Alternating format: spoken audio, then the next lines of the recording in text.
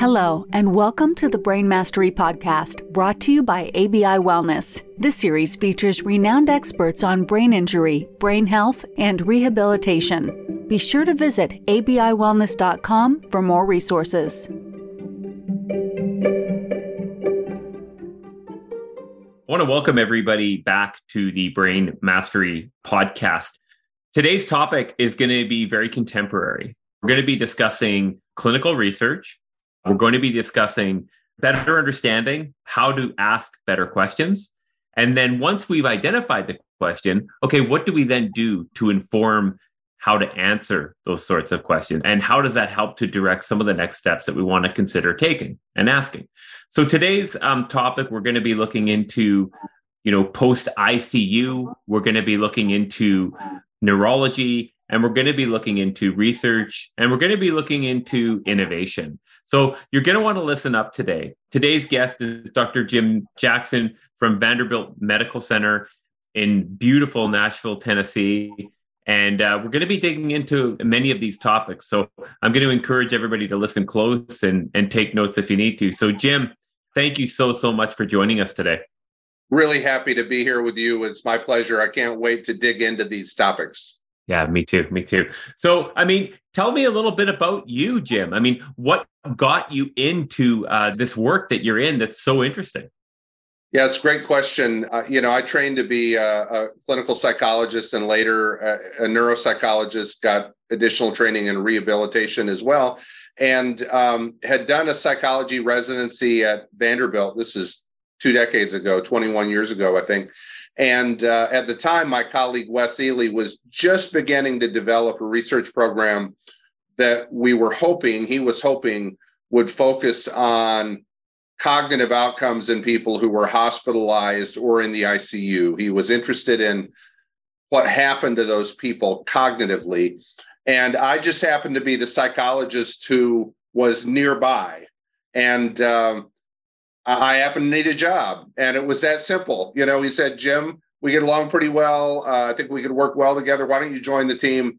And I didn't plan on being a researcher, far from it, but I saw this as a great opportunity, and I joined this team. It was called the ICU Delirium Research Team at the time. There were 3 or 4 of us who had a big vision for studying cognitive outcomes after intensive care. And in the last 20 years, that team of 3 or 4 has morphed into a team of 60 or 70 people. It's morphed into hundreds of publications. It's morphed into dozens and dozens of grants. We have close to 30 studies now that we're engaged in that support research that has something to do with cognitive outcomes after the ICU. And I think what really hooked me in this work in the early stages, I wasn't quite sure how it would unfold, but in the early stages of our work, we were doing home visits. I was driving all over the Southeast to people's homes, and around their dinner tables, you would hear their stories. You'd get done with the research assessment, just kick back and talk, and I began to understand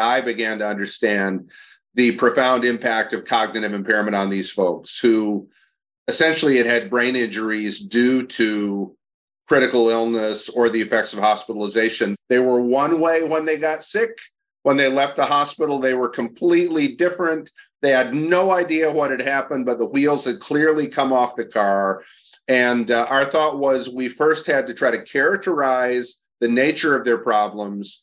Once we did that, our hope was we could try to figure out a way to rehabilitate those. And we did the first one in fairly short order, published a lot of papers that described that about a third of ICU survivors have very meaningful cognitive problems. And that's become a mission to try to figure out how to prevent those problems and to figure out how to restore that function. That's the mission that we're on. Love it. That's part of, I think, what brought us together was the curious nature of this question you have and this mission you have. And then our organization is really interested in a similar topic when we think about sort of post-acute neurological disorders, and then how do we deploy behavioral interventions to help those individuals engage in that and see what kind of effect that'll have. So it makes a lot of sense in terms of how we became connected together. So for people that are listening to this here, these may be clinicians, these may be people that struggle following an ICU stay. It must be an interesting position to be in, because if we make it out of ICU, that's a win, right? So is it challenging for you to look at going to that next step when thinking, oh my goodness, I survived ICU? Right. It's a great point. I think what has happened for a long time on an institutional level is physicians and care providers, very sincere. They have said, gosh, you survived the ICU, and wow, maybe we should be satisfied with that, right? Wasn't supposed to happen in some cases. It's a big win, and it is a big win. But lost in that is the idea that if you ask patients what's important to them, they won't tell you, none of them will, that survival is the only thing that's important to them. They will tell you that quality of life is important to them. And so we've tried really hard to shift the paradigm in the discussion about ICU survivorship and to say, yes, sure, it's great that you're alive, but if you're alive and you're profoundly cognitively impaired, how happy are you with that outcome? Probably not very. So there's a mandate to try to improve these outcomes. And the outcome that patients consistently say in research and in interactions that they want to improve the most is cognition. Patients will consistently say, if my brain is working, but my body's bad, I can probably live with that. But if my body's fine and my brain is bad, I'm not seeing that as a win. And that's what patients say. That's what they consistently say. Beautiful. That's so well said. And it makes a lot of sense. And we've definitely in our work seen a similar situation. So for people that are listening then, when you think about this, with all the research you've done, right, all the papers you've done, one of the frustrations that I mean, full disclosure, I have had in some of the work is many brilliant researchers kind of having a hard time finding a way to translate what they've learned into the research into practice. What are maybe some great stories of what you've seen over your time as to how a certain study that was asking a certain question helped to inform and translate into clinical practice? It's a great question. I'll give you one example. There are many. So in the early days of me doing home visits, again, all over the Mid-South, Tennessee and Kentucky and Alabama, occasionally Georgia, I'd drive to patients' homes, I would observe things. And one day I drove to the home of a gentleman. This was probably 18 years ago now. So he was a World War II veteran. He's very old. And he had a sledgehammer. He was standing out by his car and he was trying to pound a dent out of the fender in his car. And I said, I'll just call him Mr. Johnson. Mr. Johnson, what is going on? And he said, I had a car wreck. And he said, I've never had a car wreck before, but I had one. And the lights started going off in my brain thinking, wow, our ICU survivors have visual spatial problems. They've got processing speed deficits. They've got problems with attention. I wonder if that might translate into problems driving. And sure enough, as I started visiting other patients, I started asking them, right? Have you had any car crashes? What's going on with this? And a lot of them started endorsing problems driving. And we learned that this was an issue that no one had really paid attention to at all. So we've raised it. We've published a little about it. We have a paper under review about it right now. And typically when we see patients in the ICU Recovery Center at Vanderbilt, one of the key things we ask about is driving.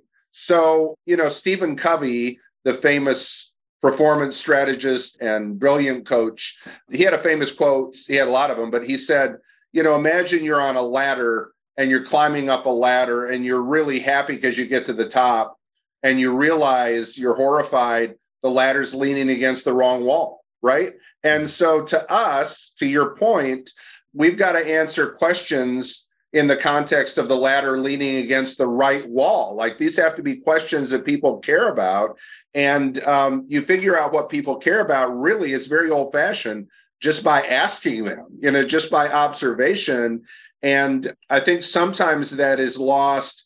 There's so much basic science work that often needs to be done before clinical research, a lot of bench science work. And I think that's important for sure. But in our case, Before we started doing that, we decided we wanted to start engaging with patients. We felt, frankly, like the situation was so urgent that we didn't have 10 years to spend with rats in the lab. We had to get out there and engage patients. And we've had so many experiences where they teach us something, we integrate it into our care of patients, and lo and behold, it works to improve their quality of life. So it's been a great ride that way. Beautiful. That's beautiful. It reminds me, actually give me goosebumps. One of the individuals who inspired me the most, and some of my story in getting into this work, one of the individuals who really motivates me, I've met many brilliant doctors like yourself, but the one who probably motivates me the most, well, both of them are people with lived experience with quite profound traumatic brain injury and ICU experience. And the one individual had, these remarkable, profound orthopedic issues and many different bone grafts and surgeries, but he was left with these persisting cognitive issues. And it's funny, you mentioned driving. That was his goal, but yet all the rehabilitation centers had suggested that would not be possible due to his cognitive impairment that persisted. But then our program, this ABI Wellness program that focuses on targeting these higher order cognitive functions, during the time that he was in the program, he never informed us that this was his goal because he was obviously concerned that perhaps it would not work. But I remember getting a text message from him behind the wheel about, 6 months in, and he had above average cognition, therefore could now re-engage in driver retraining, which would obviously improve his activities at daily living and overall self-efficacy and quality of life. So this is something about you that, Jim, I got to ask, it's kind of rare for a researcher. Well, you're more than a researcher, but to have such an action bias. And this is something around this topic of long COVID that I'm really curious about. What drove you? What is it underneath you that gets you to, because one could pose an interesting question and collect the appropriate N and find the appropriate controls and then publish that. What leads you to actually translating that into action? Yeah, it's really an interesting question. I think of my dad, who's still alive. He's in his late 70s, but people would always talk about him being a bull in a china shop. And he was, and he is. He's never one to sit still. And there's a downside to that for sure, but there's a positive dimension to that. And I think, when I think of my wife, Michelle, and I, if we would have waited until the exact perfect time to get married, I think we never would have gotten married. If we would have waited until the exact perfect time to have kids, I doubt we would have started our family. So that way of thinking, that action bias has motivated me, that if you wait for all of the stars to align, you're never going to get anything done. And I'm not so interested in that because I think working in and around the ICU, you recognize that life is short, right? Life is really short. Even if you live to be 85 or 90 years old, life is short. So, without being reckless, in the spirit of being thoughtful, the time to act is right now. And I've continued to be a little frustrated that not everyone shares that point of view. Now, I've got blind spots for sure, but one area we've seen this is in the area of support groups. We lead currently 5 support groups a week for ICU survivors and COVID survivors. And I thought that what would happen is we would be on the cusp of a wave of support groups that would develop really across the United States, in person via Zoom support groups, because the need is so great. That hasn't really happened. And as we have talked about barriers to that, as I've talked to clinicians about why they haven't started those support groups, it really has been because they're not quite ready. And I have invited them to say, hey, maybe I don't need to be completely ready. Maybe I just need to jump in the deep end of the pool, because I think that's where change happens. Beautiful. I think that's the best it's ever been said on this show. Yeah. So, and I acknowledge you for that. So as you think about, being this action first person in a world of academia where data collection needs to be pretty close to perfect, right? And it's a rigorous process, as I can appreciate. And it needs to be. It needs to be in order to reach a hypothesis based on the question. What are some of the frustrations that you have around this work that can be, you kind of already hinted at some of it, but when you think about that, maybe around this topic, one of your newer projects that we're going to get into is looking at, yes, post-ICU, that's going to always be there as a part of your mission, but even, along with that, this kind of long COVID population. There are frustrations. There are a lot of them, and people may have them equally about me. I'm not, I'm not sure, but I think one broad frustration in this space has been that I think the medical community has had a definition of a brain injury that I think is a little wooden, little literalistic, and old-fashioned. And that is, if you're hit over the head with a hammer, you've got a brain injury. If you survived a blast explosion in Iraq, you have a brain injury. Maybe if you survived a stroke.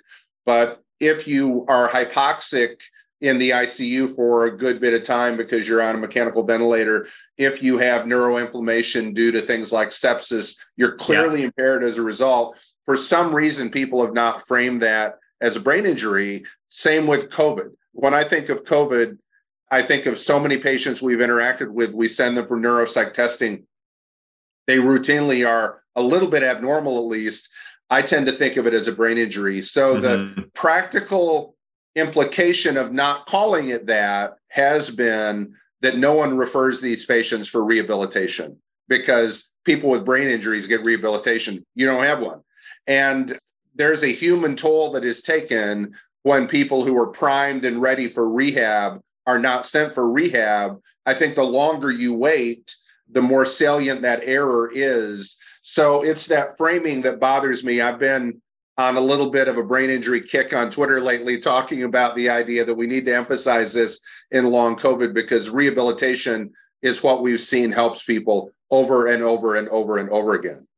100%. And, just to push back a little bit on that, or push along with it, is even in the brain injury side, we're just starting to see, that was where my quest began with some of these other pediatric populations that I saw in an educational setting, where people had, history of TBI and had not yet deployed neuroplastic cog rehab prior to deploying compensatory strategies-based rehab, therefore limiting the outcome trajectory of that individual. So, that's what I'm really excited about, in some of the work that you're doing and some of the questions you're asking around this, because obviously I believe there's going to be some amazing learning that happens here, just remarkable learning. And that's why I'm excited to come along the journey with some of what you're doing together to try to help, because a lot of these folks we've found in other, medical conditions will benefit from rehab. When they can engage in it, they will benefit from it. Yeah, they will. In the psychology realm, there's a frequent discussion about what the 4 or 5 or 6 features of healthy people are. What are the characteristics of psychologically healthy people? And one of those characteristics often is believed to be openness to experience. And I think as an academic especially, it's very easy, and we see this a lot, to be sneering. It's very easy to look down a little bit, be sneering, and say, here are all the reasons why that is not going to work in a million years. And I think the truth is, when we see people whose lives have been transformed by brain training of various kinds, the proper response, while it might be a healthy skepticism, is not to be sneering. It is to be open to the experience of others and to recognize that lived experience is worth a lot, and it is worth listening to. So this is a big priority of ours, which is, let's believe these patients. Let's not discount wholesale what they have to say. And when there are exceptions to the rule, people who are thriving, who should be barely surviving, let's try to figure out what's going on with them, and let's try to learn from them, because they have a lot to tell us, I think. Again, could not have been better said. One of the individuals I quite enjoy most of her stuff is some of the leadership work of Brene Brown, and the whole concept of, listen most to those who are in the arena. And I think that's really useful when we think about this context, because I also have some level of appreciation for the sneering, not a lot, but some. If a study design isn't done properly, if a program is not controlled properly, if it's not dosed properly, if baseline is not proper, then that could yield us a whole sense of false hope, which is wrong. Everybody in academia, I believe, at least started their career with a high degree of curiosity, and then deployed the scientific method towards that curiosity, and then let the cards fall where they may. Right. Yes, that's right. I think everyone started with that curiosity, and I perhaps everyone in academics still has it a bit, but it's easy to lose that spark. And I think it's easy to be caught up in bureaucracy, in the tyranny of the urgent. And I think it's also very possible, as investigators advance in their careers, it's also very possible for them to be a step or two removed from the actual patients in the trenches, so to speak, because the people you're supervising increasingly work with them. You don't necessarily have that much interaction with them. And that's where the learning occurs. So for me, it's been really important that I continue to see patients and continue to engage patients and keep my hand on the pulse of things, because you don't want to be far removed from that. And I think if ICU survivorship was a challenge for us, if that represented a situation where there's a gauntlet that was laid down, the problems represented by long COVID survivors are even much greater. You know, a conservative estimate would be that about 200 million people in the world have long COVID. Probably a third of those people have cognitive problems. That would be, 70 million people. That's the number of people that live in Mexico City, plus Sao Paulo, plus New York City, plus Los Angeles, plus the entire state of Tennessee. I mean, you can go on and on and on and on. Yeah. And it's really shocking when you start doing the math. Oh, I know. And we've done the same thing here. And always my big question is, okay, if this is an issue, then what do we do? Like, what's the plan? Oh, we're going to take blood. We're going to take blood biomarkers. Okay, that's useful. That's very good. What else are we going to do? Right. We're going to remote patient monitor. Okay, that's a cool term. What does that mean? Right. Exactly. That sounds interesting. We're going to deploy a digital therapeutic. Okay, interesting. What does that mean? We don't necessarily know yet. So that's something where our team is excited to lean in with you to learn and better understand how we can kind of support some of the work and research that's going on within your lab. Yeah, absolutely. You and I have talked off air about the fact that I wrote a book that is coming out on May 9th called Clearing the Fog: From Surviving to Thriving with Long COVID, a practical guide. And that book is offering a way to think about coping with COVID, as well as a lot of very practical strategies, including strategies about rehab. And I think the book was written in response to this gigantic challenge. And the only way that that gigantic challenge is going to be met is by using technologies and programs that can be scaled to impact large numbers of people. There's no way we can take an assembly line and generate enough speech and language pathologists to treat cognitive impairment in 60 million people. So that's why I love the idea of technology, and we talk about it in Clearing the Fog, because in theory, at least, if people can engage technology in various ways, remotely or otherwise, then you can potentially put your hands on a lot of people at the same time and make a big impact that is never going to be made because of supply-demand problems. So we're excited about technology for that reason. Well, you and me both. And that's why we've kind of developed a service platform that helps to support that, right? That's right. What we do is I love this word. It's almost like my word of the year. It's agency. Right. Providing a level of agency. If I'm an individual in Mexico City with these similar symptoms to another individual that may be in San Francisco and another couple of people who might be up in Ontario, Canada, right, with all the similar issues. Well, as you talk about, the right speech language pathologist with the right assessments and tools cannot treat all 4 of those or 10 of those people at the same time. Exactly. But technology can. And if the individual is motivated and has the capacity to engage, what a wonderful use of technology, Exactly. Yeah, I think it's easy to be a technology naysayer, and I've been guilty of that at times. Me too. But in this space, it can provide a bit of a revolution. It can offer a paradigm, and we've seen it in the same way that we've seen this happen with telehealth. It's hard to conclude that there have been many positives to come out of the pandemic, but if there were one that I could circle with a red pen, it would be that telehealth had been sputtering for a long time. It had been a last option for many. And now telehealth is broadly available for literally almost everybody. And that's a great development. That's a great development for researchers like people on our team who can do remote neuropsychological testing via telehealth, for people who don't live in urban centers who can finally receive cognitive rehabilitation via telehealth. Technology holds a lot of promise in the context of long COVID, and I'm very excited about it.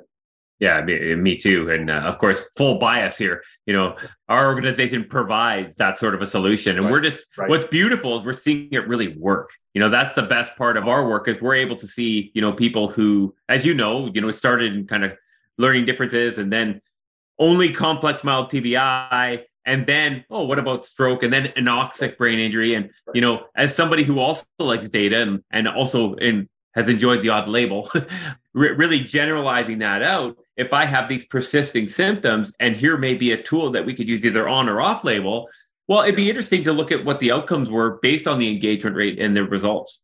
I think it's a great point. And I think you raised something that is really important. And that is that when we think of cognitive deficits, to my way of thinking at least, cognitive deficits are cognitive deficits, meaning that if you have cognitive deficits, problems with attention in the context of chemo fog or multiple sclerosis, and you have problems with attention in the context of long COVID, it's attention, right? And so there's a lot we know about treating attention. There's a lot we know about treating executive dysfunction. There's been this idea in COVID that there's nothing we know about how to rehabilitate the brains of COVID survivors because COVID is new.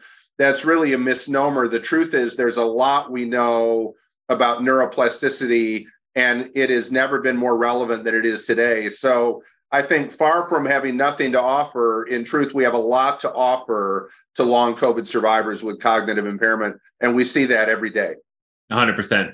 And again, kudos to you for your action bias. So for people that are out there right now, they're listening to this, maybe there are other professionals in the field, neuropsychologists, physiatrists, psychiatrists, speech pathologists. These could be also individuals who may have a loved one who has some of these cognitive impairments and is struggling to find answers.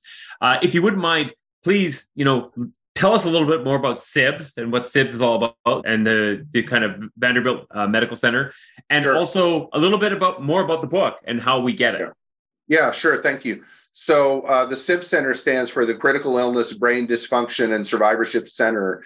And this is a multidisciplinary, multi-specialty research and clinical resource. We have a website, www.icudelirium.org, and people can contact us through that website. We always respond, and we can direct them if they're patients or family members trying to find a local rehabilitation specialist. If they've got questions they want to engage with me, we're glad to answer those, and we will. And I think the message that I would provide to people listening who are neuropsychologists, speech and language pathologists, whatever, the message is we really need you. We badly need you to enlist in this, don't want to use a warfare metaphor too much, but enlist in this fight against long COVID. We need you, and nobody can replace you, right? Like you're doing important things that only you can do, and we need you. So I'm inviting them to recognize how important their role is. It's going to take a lot of people. It's going to take a village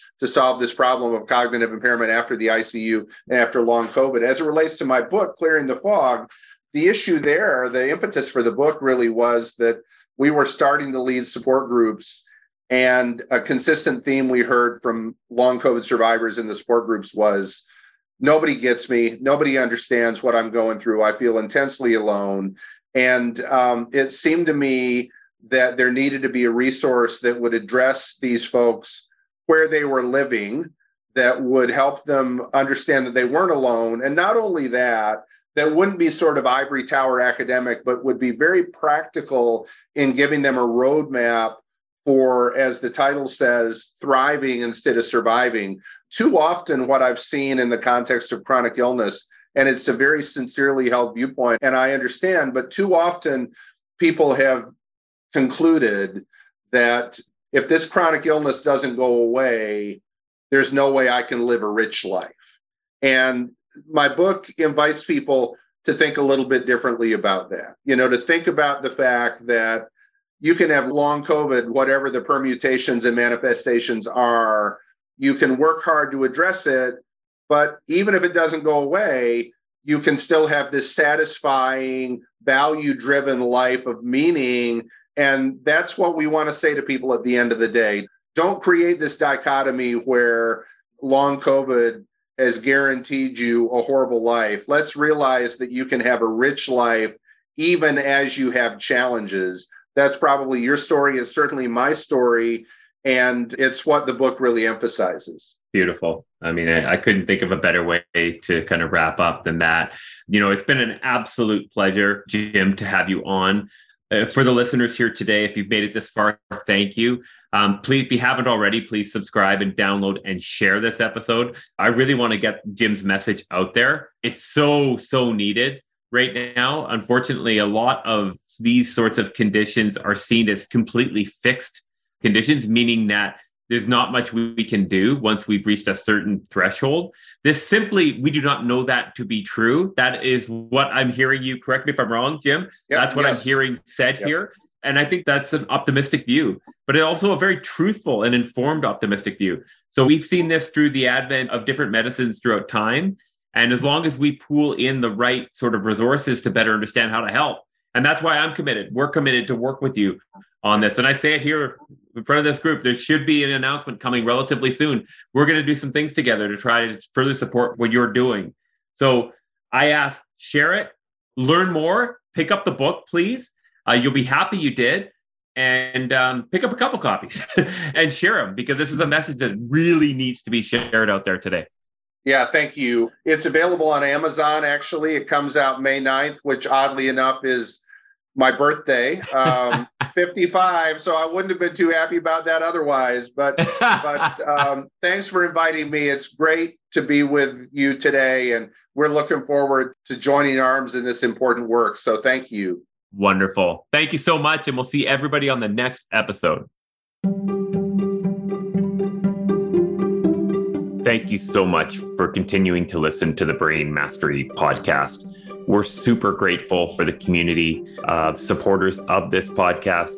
Again, this podcast was designed with an intention and an objective, and that was to share stories of rehabilitation, of recovery from brain injury, to really interview some of the leaders out there to provide more hope to community members.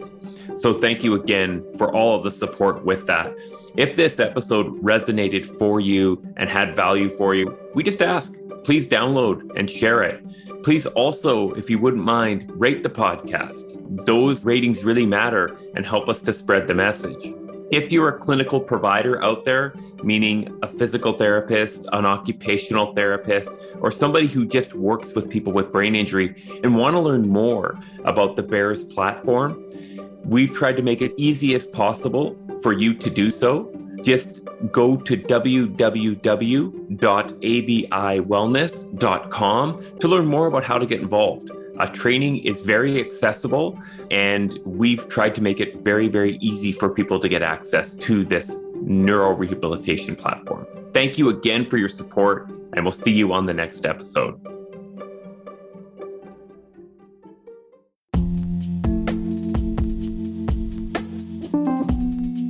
The statements made regarding the BEARS platform and ABI Wellness have not been evaluated by the Food and Drug Administration. The efficacy of the BEARS platform has not been confirmed by FDA-approved research. The BEARS platform is not intended to diagnose, treat, cure, or prevent any disease. All information presented here is not meant as a substitute for or alternative to information from healthcare practitioners. Please consult your healthcare professional about potential interactions or other possible complications before using any product. The Federal Food, Drug, and Cosmetic Act requires this notice.